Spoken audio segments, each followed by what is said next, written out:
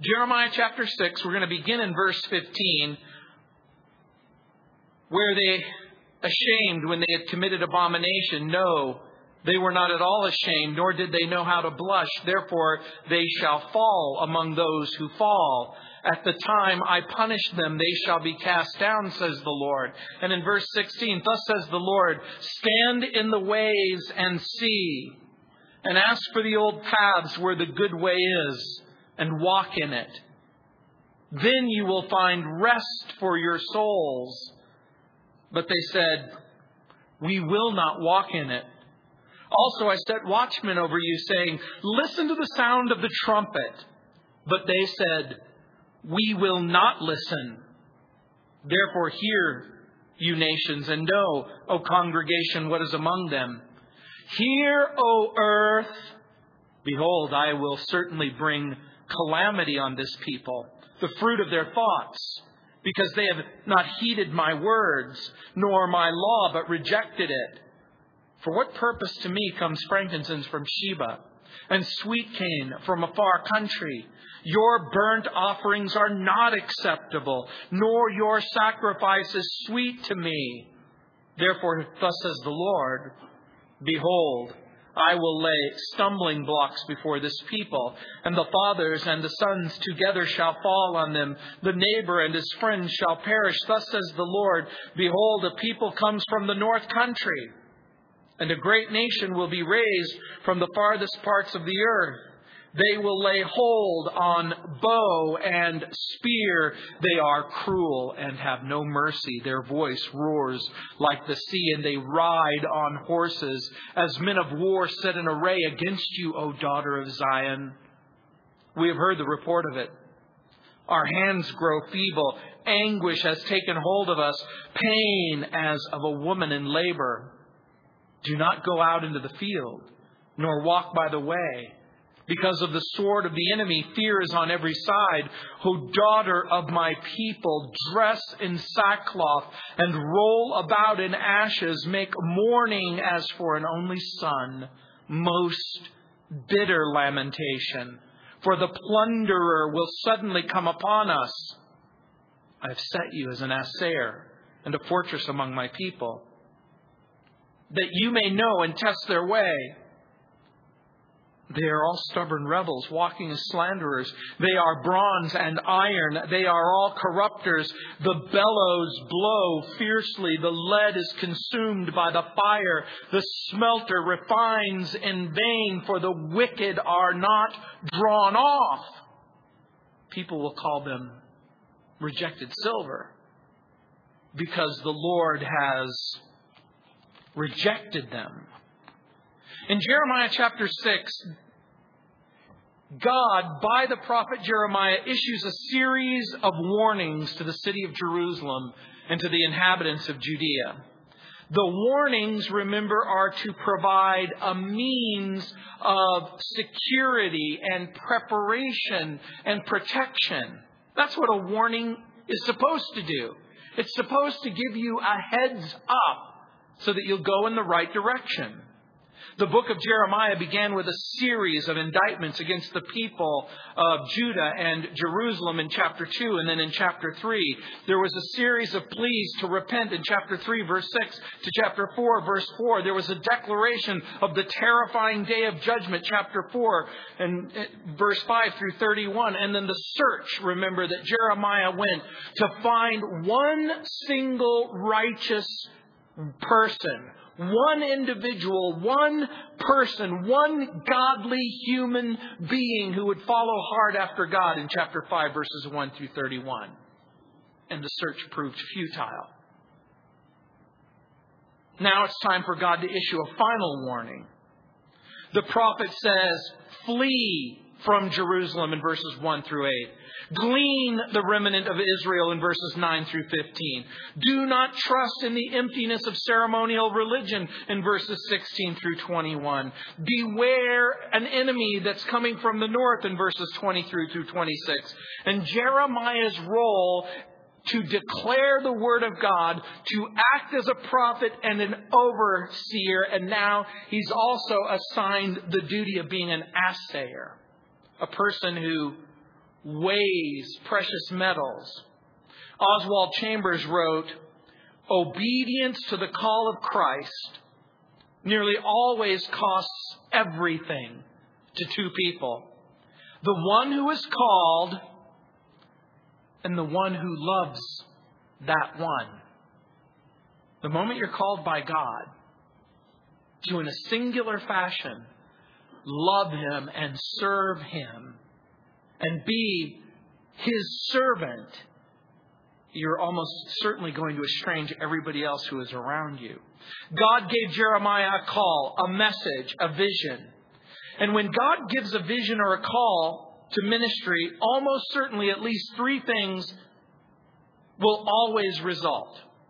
Obedience to the call and the vision, opposition to the call and the vision, and there might be times when you are the only person who understands what it is that God has called you to do and asked you to do and obey.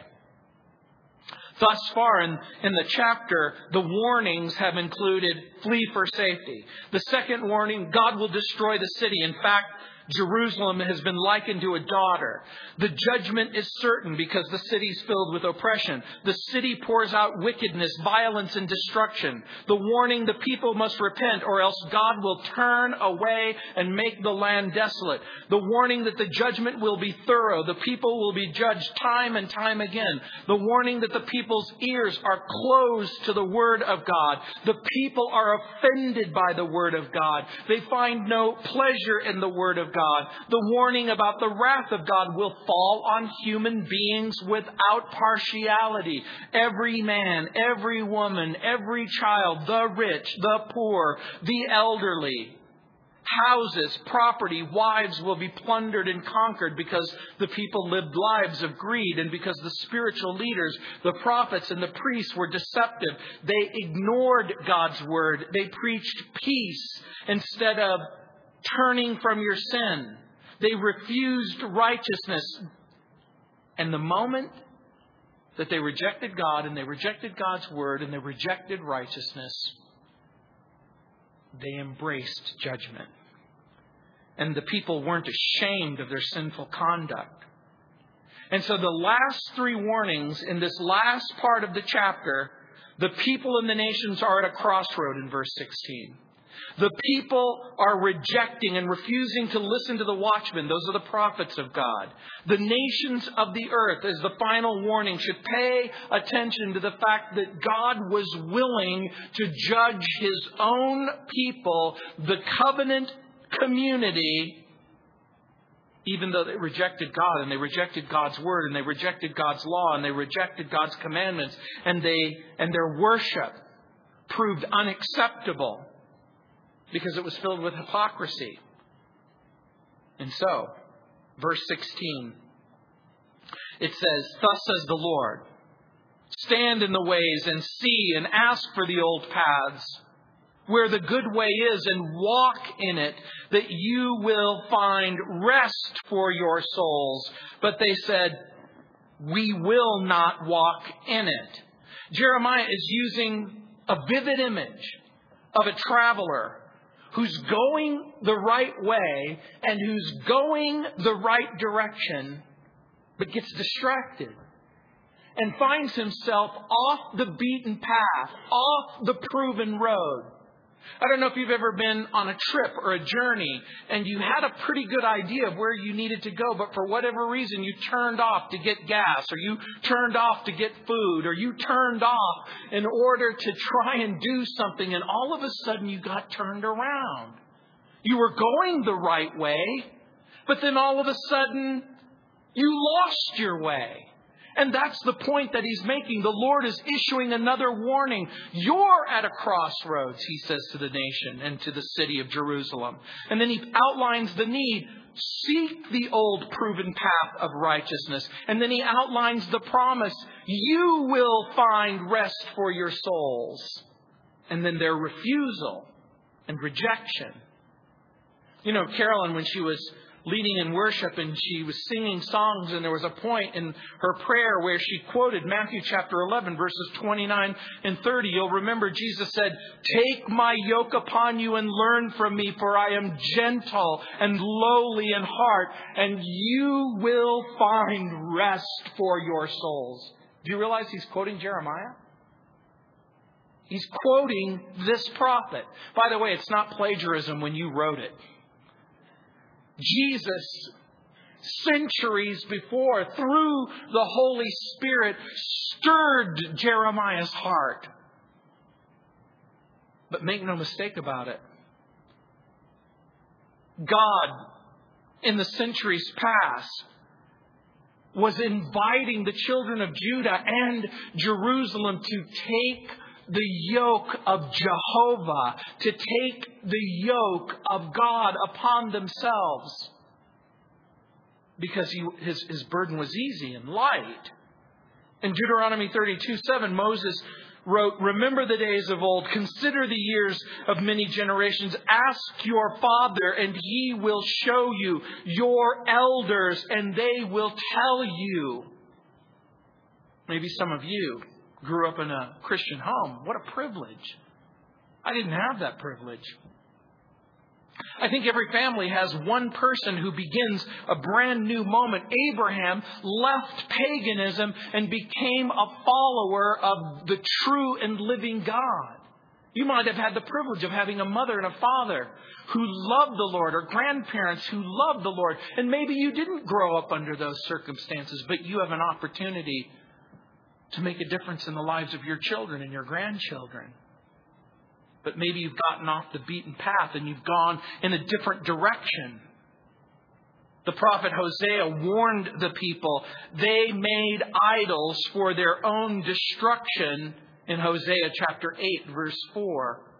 The moment they began to fabricate their own gods and goddesses, what they were doing is they were forging and forming the elements of their own destruction. And so Jeremiah says, "Also I set a watchman over you, saying, listen to the sound of the trumpet." And notice, this is about participation. In verse 16, it says, "Stand in the way and see." The idea is you are involved in a journey and you're going on the path. And now he says, listen to the sound of the trumpet. In other words, there is an active participation that he invites the people to enter into. And he issues this warning of the watchmen. In this case, the watchmen are the prophets sent by God to warn the people. And so the moment he says, listen to the sound of the trumpet, he is inviting them to listen carefully to the warning blast that says, you're going in the wrong way. You're going in the wrong direction. By the way, that's who the watchmen were. In this case, the watchmen are the prophets who have been sent by God in order to warn the people. And the watchmen go all the way back to the time way before the flood. The Lord sent Noah to warn the people of a coming flood. The Lord sent prophets to warn the people about the Assyrians and the Babylonians. In the New Testament book of Revelation, Jesus warns the local churches. He is the prophet, warning them. Paul wrote of the believer's opportunity to evaluate their own lives rather than risk judgment by God. And in 1 Corinthians chapter 11, verse 31, Paul writes, "For if we would judge ourselves, we would not be judged." You know what that means? If you take the time to examine your own heart and the circumstances of your life and where you're at with God and where you're at in your walk with God and the direction that God wants you to go, you don't have to worry. You can come to a message of judgment and sit there and go, I'm good. The Lord has already showed me the direction that I need to go. The Lord has already included in His evaluation some of the things that need to change and be different about my life. But look what it says. We will not listen. They refuse to hear the watchman. The Bible records and illustrates time and time again when Christians refuse to evaluate their own heart, every once in a while God will step in and judge. One of those stories is found in Acts chapter 5, verses 1 through 11. Many of you are familiar with the story, how the church was alive and growing and people were participating and they were giving and providing for one another and supporting one another and encouraging one another. You remember the story of Ananias and Sapphira, how they lied to the Holy Spirit and they pretended to give everything when they'd only given a part of the thing. And by the way, their sin wasn't that they didn't give everything. The sin was that they lied about their participation. And you'll remember Ananias was struck dead and then Sapphira was struck dead. In 1 Corinthians chapter 11, verse 30, Paul, speaking to the Christians even in the early growing church, said, "For this reason, many are weak and sick among you, and many sleep." He was talking about observing the Lord's table. And people were living a life of rebellion and sin and disobedience, and they really weren't honoring God. But over and over again, the Bible speaks of judgment in the past that God has done, judgment in the present if we're willing to evaluate our lives. But the Bible also speaks of a future judgment seat of Christ, known as the Bema seat for believers. In Romans chapter 14, verse 10, and 1 Corinthians chapter 3, verses 9 through 15, and 2 Corinthians chapter 5, verse 10, there's a reoccurring theme, and that is Christian, Christian, Christian. Your life matters. Your life is important. Who you are and what you do matters. And even though you may not sense it right now, but there is going to come a point when your life is going to come to a dramatic and abrupt halt. And you'll appear before the judgment seat of Christ. And you will give an account of your life. Of every moment. Of every day. And remember, you have this great privilege. The great privilege has been extended to you through the Lord Jesus Christ. We talked a little bit about this on Sunday when I said, guess what, Christian? You're allowed to do everything that Jesus says is okay for you to do. And you're prohibited from doing anything that Jesus has asked you not to do. No wonder the New Testament apostle said, look, whatever you do, whatever you eat, whatever you drink, do it all to the glory of God. It's not wrong for you to have a party and to have a celebration. It's not wrong for you to love your children and your grandchildren. It's not wrong for you to enjoy all of the things that God has given freely. You have a wonderful privilege and a great opportunity. The Bible speaks of a future tribulational judgment upon man's religious system in Revelation chapter 17. There's going to be a tribulational judgment upon man's economic and political systems in Revelation chapter 18. The book of Revelation speaks of a future judgment on man's military systems in Revelation 19. The book of Revelation speaks of a tribulational judgment on human beings individually and corporately in Revelation chapter 6, in Revelation chapter 8, in Revelation chapter 9, in Revelation chapter 16. You're probably wondering, why does the Bible devote so much time warning us? I think that there's good reason. And there's a clue, a hint given in verse 18. Another warning, therefore hear, Goyim, nations, and know, O congregation, what is among them. The warning is extended to all the peoples of the earth. And what is that warning? God is willing to judge His people. If God is willing to judge His people, how severe will the judgment be to those who are not His people? And so that's why the New Testament says judgment begins in the house of God. I know that some of you think, I know somebody who should hear this message. And you're upset because the seat next to you is empty. You know what? I'm content for you to hear the message. I'm content for you to say, I'm listening. Lord, if you're trying to tell me something, Give me the ability to hear and respond.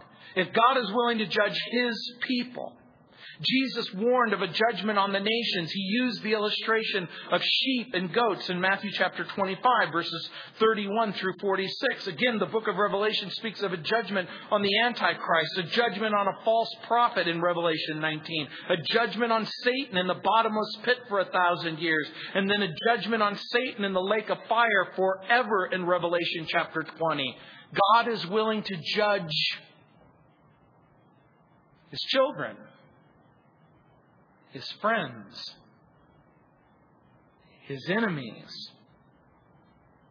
And so in verse 19 it says, Hear, O earth, behold, I will certainly bring calamity on this people, the fruit of their thoughts, because they have not heeded my words nor my law, but rejected it. Now think about what you're reading. Hear, O earth. That means anyone willing to listen, listen. I will bring calamity on this people. Which people? The people of Jerusalem and Judah, because of their persistent commitment to rebel against God. The fruit of their thoughts. What is the fruit of their thoughts? I want you to think about this for just a moment. In their minds, they were thinking, it can't happen to me. It can't happen to us. You probably know someone, maybe you yourself have thought at some moment in your life, it doesn't really matter what I do. God understands. God is a good God. God is a gracious God. God is a wonderful God. God knows about my frailties. God knows about my faults. God knows about my hypocrisy and my inconsistency and my failure. And it doesn't really matter. But you know what the fruit of their thoughts is? It does matter. Remember in the New Testament, God is not mocked. What a person sows, that also they shall reap. Because they have not heeded my words. Apparently, not listening matters. Nor my law. These are the instructions. Did they accept it? No, they rejected it. And so we can ask and answer the question, why is the judgment coming in verse 19? Because the people of God have rejected God's word. They've rejected God's law. They've rejected God's commandments. Do you think that there's an application on the individual life and the life of a nation or the life of a civilization? Do you suppose that you, as a Christian, if you reject God's word, if you reject God's instructions, that there won't be consequences? Do you suspect that corporately, when a country gets together and says, you know what? The Bible isn't true and God's word doesn't matter, that there's not a downward spiral that is going to take place as people distance themselves? Does God expect people to heed His words? And you know, when we were singing earlier, and we said, the mountains shout and the sun is raging, it's all for you. Remember when you were singing that? You know, we sing that, but sometimes we don't. I suspect that we're not really thinking about what we're singing. When we sing songs like that, here's what we're singing. The earth exists for God. The sun exists for God. The solar system exists for God. The universe exists for God. Now, think about that for just a moment. That means everything in it exists for Him. The air that you're breathing and the chair that you're sitting on, the job that you go to, the stuff that you're involved in, every nuance of all of existence and reality exists to glorify God. But remember, some of your family and some of your friends, and certainly most of your neighbors don't exist that, or don't believe that. If you said to a family member or a neighbor, if you said, hey, why do you suppose the sun exists? They might say, well, you know, it exists because, the Big Bang occurred and matter scattered all over the universe and hot gases began to coalesce and coagulate. And then all of a sudden, combustion took place and a great burning globe began to exist. And for what reason does it exist? No reason. What would happen if the sun didn't exist? Well, there would be no other existence because the planet Earth is dependent upon the sun, the plants and chlorophyll, and you couldn't eat. But so why do plants exist? No reason. Why do animals exist? No reason. Why do you exist? Well, I've been taught from an early age that I don't exist for any particular reason. But that's not true. The Bible says you exist because God loves you, and He has always loved you. He planned for you. He prepared you and everything about you. Does God expect people to heed His words? Apparently, if the Bible is true, He does. Does God even expect the unbelieving populations to heed Him? Over and over again, the declaration of the prophets are, the sun understands why it exists. The mountains understand why they exist. The oceans understand why they exist. But people wander around as if God doesn't matter. And so in verse 20 it says, for what purpose to me comes frankincense from Sheba, and sweet cane from a far country? Your burnt offerings are not acceptable, nor your sacrifices sweet to me. Remember the fruit of their thoughts? The fruit of their thoughts is, who I am and what I do doesn't matter. The fruit of their thoughts are, we're Jews. We're God's chosen people. The fruit of their thoughts are, we're living in Jerusalem. The temple is here. Certainly God wouldn't judge His chosen people, and He wouldn't destroy His chosen city, because this is the place where God reveals Himself. And so God's response is, for what purpose to me comes frankincense from Sheba and sweet cane from a far country? The people of Jerusalem believed that they worshiped God, and they believed that their worship was sacrificial and costly. When it says, for what purpose to me comes frankincense from Sheba, they would use the oils and the incense and the perfumes from Sheba, and they were very, very expensive. My wife loves that Elizabeth Taylor perfume. I think it's called White Diamonds. When I was a kid growing up, my mother loved Chanel No. 5. Now, if you go to Dillard's or you go somewhere and you get a little 3-ounce bottle of perfume, for some women, can a 3-ounce bottle of perfume cost hundreds of dollars? Is such a thing even possible? Can you spend hundreds and hundreds of dollars for perfume? And guess what? These people would pay the equivalent of a week's wage, a month's wage, even a year's wage to get this special frankincense. And sweet cane from a far country. The sweet cane refers to the spices that were used in the sacrificial offerings in the temple. And I believe that this far country that's being made reference to in verse 20, I suspect that the country that's here spoken of might be India. And the point? The outskirts of the known world. They would take that which was most precious. They would take that which was most valuable. And see, that's part of the point. The point was, you don't understand how much it costs me. You don't understand how much of my livelihood and how much of my income I give to the church or I give to God. Certainly that counts for something. I mean, if I give tens of thousands of dollars every year, if I give to the poor, if I give to the needy, if I give to the homeless, certainly that matters, right? And God says, no, it doesn't matter. It doesn't matter how sacrificial or how expensive your worship is if you're living a life of hypocrisy, if you're living a life of inconsistency. Well, sure, I struggle and sure, I have problems.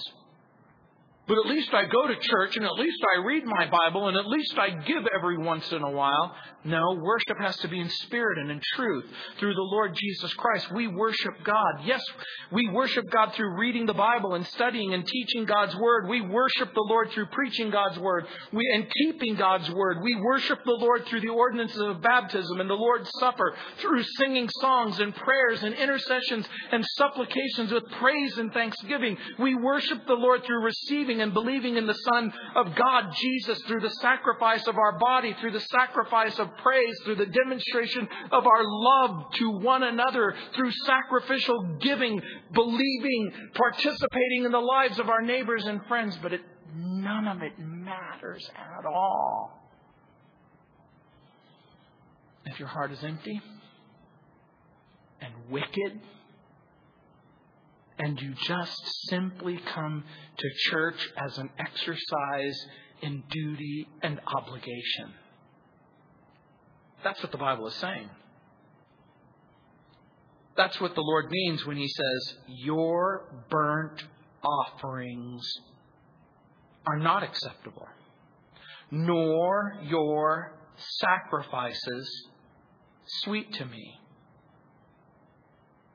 The only worship that really matters is the worship that's motivated by a sincere love of the Lord Jesus Christ and a willingness to place Jesus at the center of your life. And so He talks about the certainty of judgment in verse 21. Look what it says.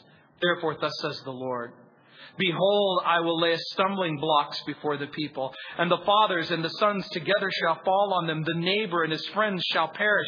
Jeremiah continues the theme of judgment. But I want you to understand something. Even though he's continuing the theme of judgment, the emphasis now is going to subtly shift as the Lord begins to think about the role and the ministry of Jeremiah himself. So what are the stumbling blocks that God places before the people? In this case, it's the Babylonian army. The army will come down from the north. The people will trip. They will fall before the onslaught of the invading army. In verse 22, thus says the Lord, behold, a people comes from the north country, and a great nation will be raised from the farthest parts of the earth. I suspect that verse 22 has a historical prophetic fulfillment in the actual Babylonian invasion of Jerusalem in the 6th century BC. In 600 BC, the country of Babylon is poised to take over what you and I would call Syria, Lebanon, the northern part of Israel, and now the southern part of Israel. And then when it says, and a great nation will be raised from the farthest parts of the earth, I'm going to suggest to you that this mobilization takes place as Babylon begins to recruit soldiers from the known world. And it says in verse 23, they will lay hold on bow and spear. They are cruel and they have no mercy. Their voice roars like the sea. When I was preparing this message, I almost asked James to get one of those sound effects of the waves crashing. You know, if you've ever been next to the beach and you hear the waters roar and the waves crash. It says they ride horses as men of war set in array against you, O daughter of Zion. What do we learn from the invading army or the prophecy that he gives? Number one, the enemy is equipped with weapons of destruction. Number two, the soldiers are cruel and ruthless, without remorse and without mercy. Number three, the soldiers will practice torture. And by the way, in the time of the Babylonian invasion in the 6th century, often when the invading army would come in, you know what they would do? They would sever the hands and feet of the people as they would invade the territory. The soldiers would practice torture. In order to get information, they would cut hands and arms and noses. They would literally take hot irons and they would melt the people's eye sockets. They would cause the viscous portion of the eye to pop. They would pierce the body with spears. They would hang the body as a lesson to enemy soldiers. They would severely whip people, and then they would beat them until they died. Then they would chop their heads off, and then they would boil them in oil, and then they would create a pyramid of skulls. The whole point? To create terror. To completely terrorize your enemy. I was talking about a person in the school shooting that took place in the Middle East, in Chechnya, where a group of rebels took over a gymnasium, and they basically put the adults on one side of the wall and they put the children on the other side of the wall, and then they lined up the children according to weight and size, and then they took the adults and they chopped their heads off, and then they made the children take the bodies of their teachers and parents by the legs and drag their headless body across the gymnasium for one purpose and one purpose only: to create an atmosphere of sheer terror and fear and subjugation. Why do you think that this is important, and why do you suppose it's included? Jeremiah is going to record the response of the people to the invading armies. That's what you're reading in verse 24. We have heard the report of it. Look, read it for yourself. Our hands grow feeble. Anguish has taken hold of us. Pain as of a woman in labor. He's recording the responses of the people to the invading army. How do they react? Weakness, anguish, terror, helplessness, pain. The kind of pain that a woman experiences when she's giving birth to a child. And it's hard, ladies, to communicate that kind of pain if you've never felt it, isn't it? And I'm talking about unmedicated. I'm talking about the kind of pain that causes every molecule in your body to quiver. Why do you think this is important for you as a Christian? Because do we have the same kind of an enemy? An enemy who knows no boundaries. An enemy who is willing to do whatever it takes to isolate you and terrify you. The point? These people, they will be helpless. They will have no way to defend themselves. You've probably been in at least one or two situations in your life. A situation where you were threatened and you could do something about it. And you were threatened and you had absolutely no control. There was nothing that you could do to help yourself. That's the point that he's making. And that's the picture that even Jesus paints in the New Testament as he talks about a judgment to come, as he talks about punishment, as he gives a description of hell. Jesus describes hell as a place of unquenchable fire in Matthew 3:12, in Matthew 13:41, in Mark chapter 9 verse 43. He describes hell as a place of memory and remorse in Luke chapter 16 verses 19 through 31. In the story of the rich man and Lazarus, he talks about the place of final judgment as described in terms of thirst in Luke 16:24, a place of misery and pain, Revelation 14:10, a place of frustration and anger in Matthew 13:42, a place of permanent exile and separation in Revelation chapter 2 verse 11, chapter 20 verse 6 and verse 15. It's a situation where the judgment comes and now you have no control over what's about to happen. Jeremiah goes so far as to say, do not go out into the field, nor walk by the way. Beware, or because of the sword of the enemy, fear is on every side. The point that Jeremiah is making is when this invasion takes place, there's no place to run. There's no place to hide. The idea being, you're in Jerusalem, you're running for your life. You go to the north because you think that you can escape, but your enemy is already there. You go to the east and they're there. You go to the west and they're there. You go to the south and they're there. All of the places where you thought you could run, all of the places where you thought you could hide, all of the places that you thought that you could be safe, they're gone. Historically, are we talking about an invasion of Babylon, of Judea? Yes. And Jerusalem? Yes. But what does this mean to you? And what does this mean to me? The Bible says that Judgment for the Christian has already taken place in the cross of Calvary. There is a place where you can hide. It's called Jesus. It's the place of His sacrifice and the place of His death. If you were ever wondering, how will I ever be able to face God?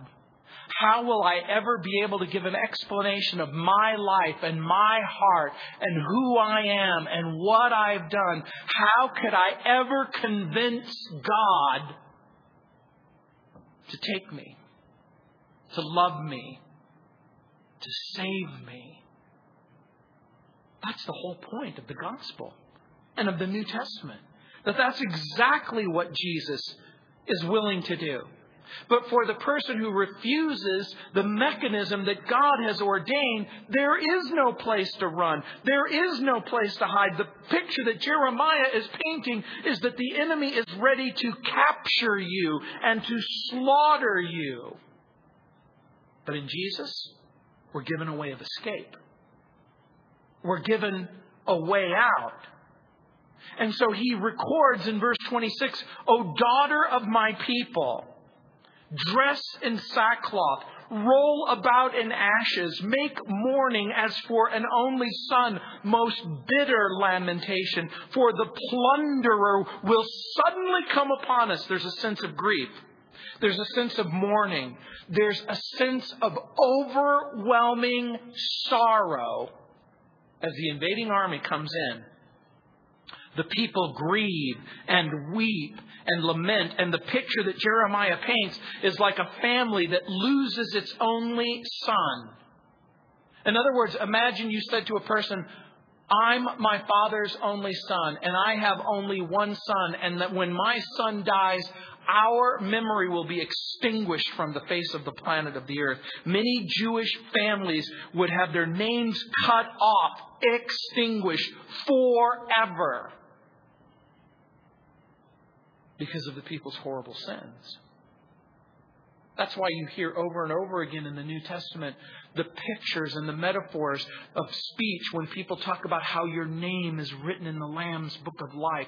Your name is written in a place where it will never be forgotten. Your name, your identity, the reality of who you are and why you're important is forever inscribed in a book that God has created, so that you will always be remembered. But for these people, remember these people because of the repeated wickedness, the repeated sin, the repeated rebellion, the refusal to repent. And in verse 27, the Lord says, I've set you as an assayer and a fortress among my people, that you may know and test their way. Jeremiah is a prophet. Jeremiah is a spokesperson. Jeremiah is a watchman.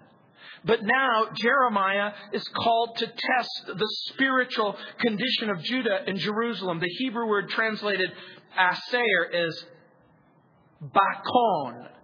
There's two Hebrew words. One is bakun, which is tower, and bakon, which is assayer. I think that this is the right translation because of the imagery that's being used. An assayer is a person who would take metals and separate base metal from precious metal. The word translated their way, that you may know and test their way, is the same word that's translated paths or roads in verse 16. Remember earlier where it says, stand in the ways and see and ask for the old paths. This is the direction, a firm direction. And he writes, okay, I'm going to make you an assayer. And he says, okay, here's what I've discovered. They are all stubborn rebels, walking as slanderers. They are bronze and iron. They are all corrupters. Now, listen carefully. The Lord lists His reasons for sending Jeremiah the prophet. The prophet's preaching was meant to test the people. And what is the test supposed to reveal? It's to expose their heart. It's to expose their sin. So when Jeremiah tests their character, he's reporting their findings. Rebellion, slander, corruption. And then he switches to mining terms. Bronze, iron. Remember, if you've ever panned for gold, or if you've ever went on an adventure looking for precious metals, you will sometimes break up the rock so you can find that which is precious. When he says they are all stubborn rebels, this is an intensive. Stubborn rebels is a Hebrew idiom. It means, how can I say it? Rebel of rebels. Imagine you got a group of rebellious people. And you say, which one of you is the ringleader? Who is the person who's leading the pack? That's what he's talking about. They are stubborn rebels. These people aren't just rebellious. These are the people who are enlisting other people in the rebellion. They are bronze and they are iron. It's used, by the way, of animals who refuse to be broken. It's used of children who insist on disobeying their parents in Deuteronomy chapter 21, verse 18. And the word slanderers is a reference to the 8th commandment, where people say things that just simply aren't true. They're evil speaking. The people were to understand that they were stubborn rebels who continually slandered. And listen carefully. They slandered the name of God. In other words, they spoke evil about God. How do you speak evil about God? Does the Bible say that God is good? What do you think the answer is? Yeah, that's a pretty easy question. God is good. So when a person suggests that God is evil, that's slander, isn't it? When a person says God is wicked, God is evil, God is unfair, God is unjust, God is unfeeling, God is uncompassionate, God is insensitive, God doesn't care. That's what it's talking about. That's why I always encourage people when they say, I think if God is a good God, then why does He make evil? And I'm all for asking questions, and I think it's important to ask questions, and I think it's important to find answers to difficult questions. But you are crossing a dangerous line when you begin to accuse God of impurity and wickedness and sinfulness. The people of Judea and the people of Jerusalem were not only guilty of being corrupt, they were guilty of leading other people in the corruption. And so the bronze and the iron are the base metals. The picture that Jeremiah is pointing is, imagine you can get everyone in Jerusalem and you could put them in a fire-burning pit and you could melt them down into their essence. Can you find even one thing that is precious, one thing that is good, one thing that is valuable? Bronze and iron are a reference to the character of the people. Inferior, not precious. Verse 29, the bellows blow fiercely. The lead is consumed by the fire. The smelter refines in vain, for the wicked are not drawn off. Here's the picture. Base metals are thrown into the fire and they're consumed by the flame. The people are so wicked they refuse to be cleansed from their impurities. In other words, the idea is you're put into a position or into a circumstance where you are tested and tried because you're looking for something beautiful. You're looking for something precious. You're looking for something valuable. The people are supposed to be like gold. They're supposed to be like silver, but like ore that holds out hope that something precious is inside. Jeremiah discovers that there's nothing there. Surely there's an ounce of goodness. Surely there's a particle of goodness. But no matter how much fire no matter how much discipline, the wickedness couldn't be separated.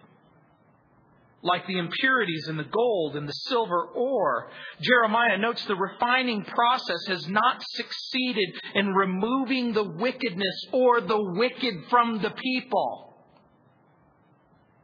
We're in the process of discipline right now. How's that going? We're working on it. We're hoping that if we discipline in this particular area, the mouth will change, the heart will change, the behavior will change. Have you ever tried to discipline somebody and they refuse to change? Maybe that was you. There was a word that my teachers used to use to describe me. Incorrigible. Do you know what that word means? It means not subject to change. We stand them in the corner. Doesn't work. We beat them with a stick. Doesn't work. We isolate them. Doesn't work. What do you suppose will get young Gino Geraci to understand that he can't throw dirt clods at his fellow classmates? What will it take to get him to change? And that's what's happening with Jeremiah. What will it take? In ancient mining, gold or silver to be refined was mixed with lead, and then it was placed in a crucible that was made from bone ash or earth. You may not think any of this is interesting, but part of the imagery that he's talking about is how gold and silver were isolated and separated in the ancient world. When this was melted, a blast of air, oxygen, was directed against the molten metal. The lead oxidized and it acted as a flux to carry off the base metals, leaving the gold and leaving the silver. In the illustration that Jeremiah has given, we have two sets of bellow. One is fanning a flame and the other is directed at the molten metal. And there's still nothing there. I know someone who works for one of the largest gold mining companies in the world. And he tells me that a rich mine contains just a few tenths of an ounce of gold for every ton of ore that they mine. A not so promising gold mine will have hundredths of an ounce per ton. The mining watchdog group Earthworks estimated that a standard 18-karat gold wedding band, a plain gold wedding band on your finger, you have to mine 20 tons of gold ore to just simply produce the ring on your finger. So how much of humanity has to be crushed and broken before we find one little sliver of gold?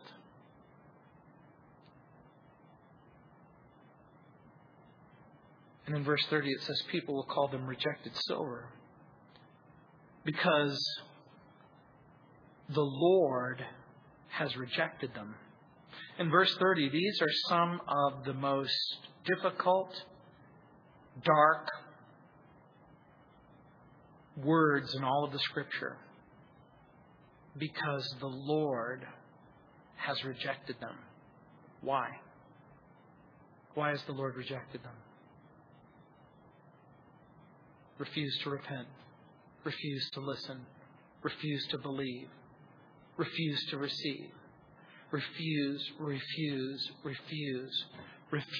the warnings. Refuse the word. Refuse the prophet. Refuse the invitation. Refuse the invitation every day and every week and every month and every year. Refuse to come to a right relationship with God in Christ. Refuse to recognize that sin is a difficulty and a huge problem. Refuse to believe that there's a satisfying solution to the problem of sin. Refuse. So what is rejected silver? Rejected silver is the dregs. It's the impurities. It's the melted and the remelted and the remelted and the remelted, hoping that something might be found that has even some sense of value.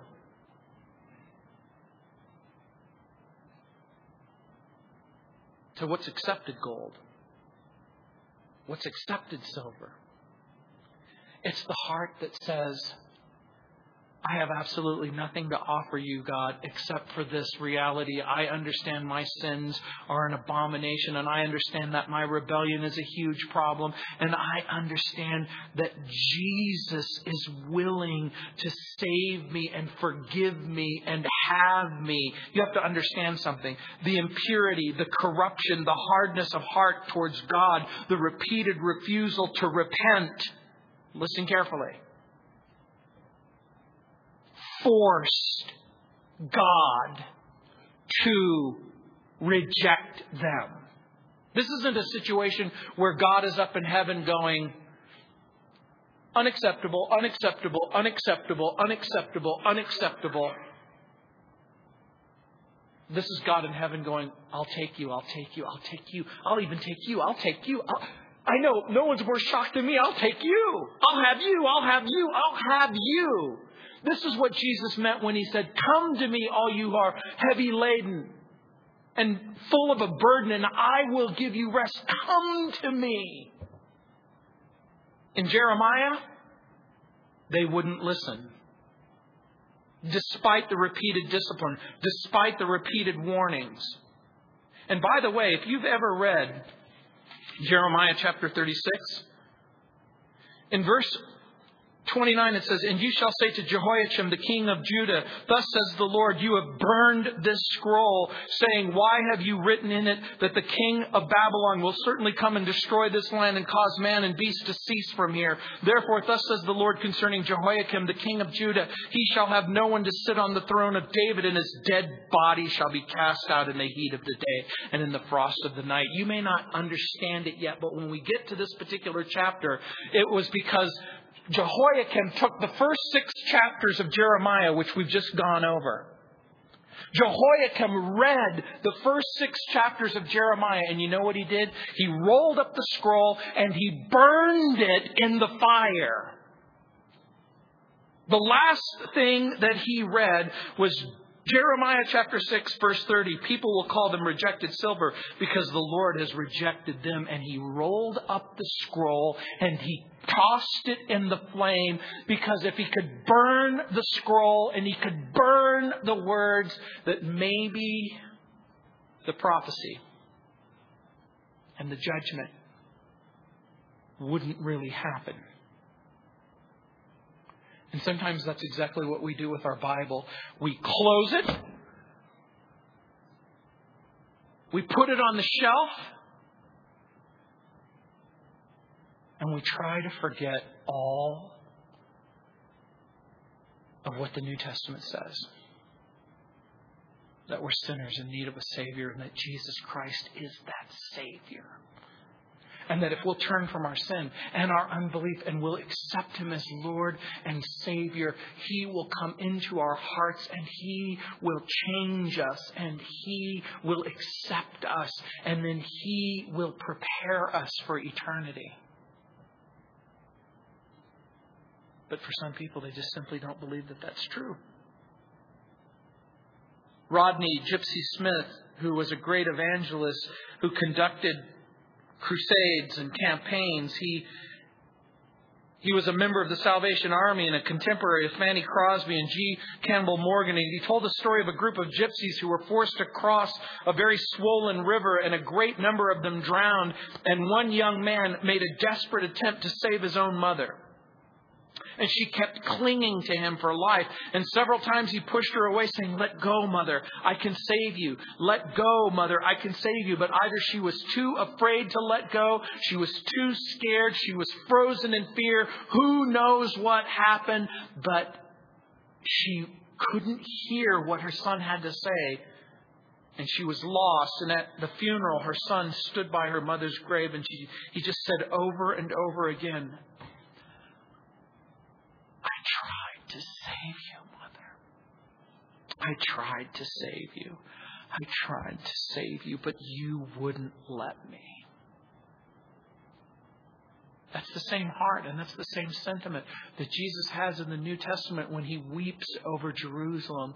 And he said, "I came to you like a mother hen protects her chicks. I came to you offering you grace and mercy and salvation and redemption, but you wouldn't let me."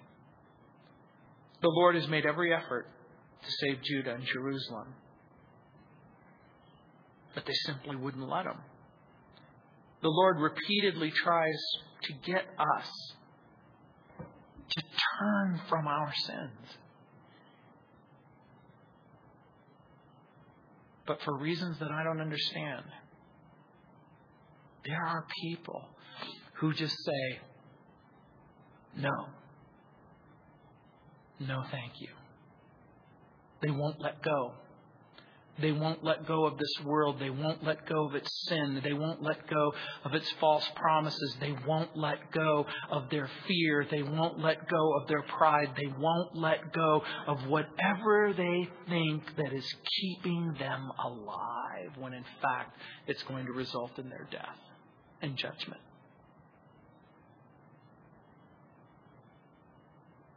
That's what Jesus meant in the New Testament when he reads Jeremiah chapter 6 and he says, "Come to me, all you who labor and heavy laden. I'll give you rest." You want to be redeemed? You want rest? I'll do it. It's not plagiarism when you wrote it. And Jesus prepared the message centuries before. Let's pray. Heavenly Father, what will it take? What will it take? What will it take for people to wake up? Lord, what will it take for them to turn from their unbelief and their sin? What will it take so that people don't have to experience a time of separation, distance from Jesus? Heavenly Father, I pray for that man or that woman who is here tonight and they need to know you and they don't. Lord, I pray that even now you will once again issue that invitation. It's not too late. Turn from your sin. Embrace the Savior. Lord, for the Christian who's been living a life of rebellion and disobedience, of distance from you, flirting with the world and refusing to fulfill the gifts and callings that you placed on their life. Lord, I pray that they would turn again from their sin and that Lord, that you would remind them that you're willing to take them back, that you love them, that you're prepared to forgive them, you're prepared to restore them,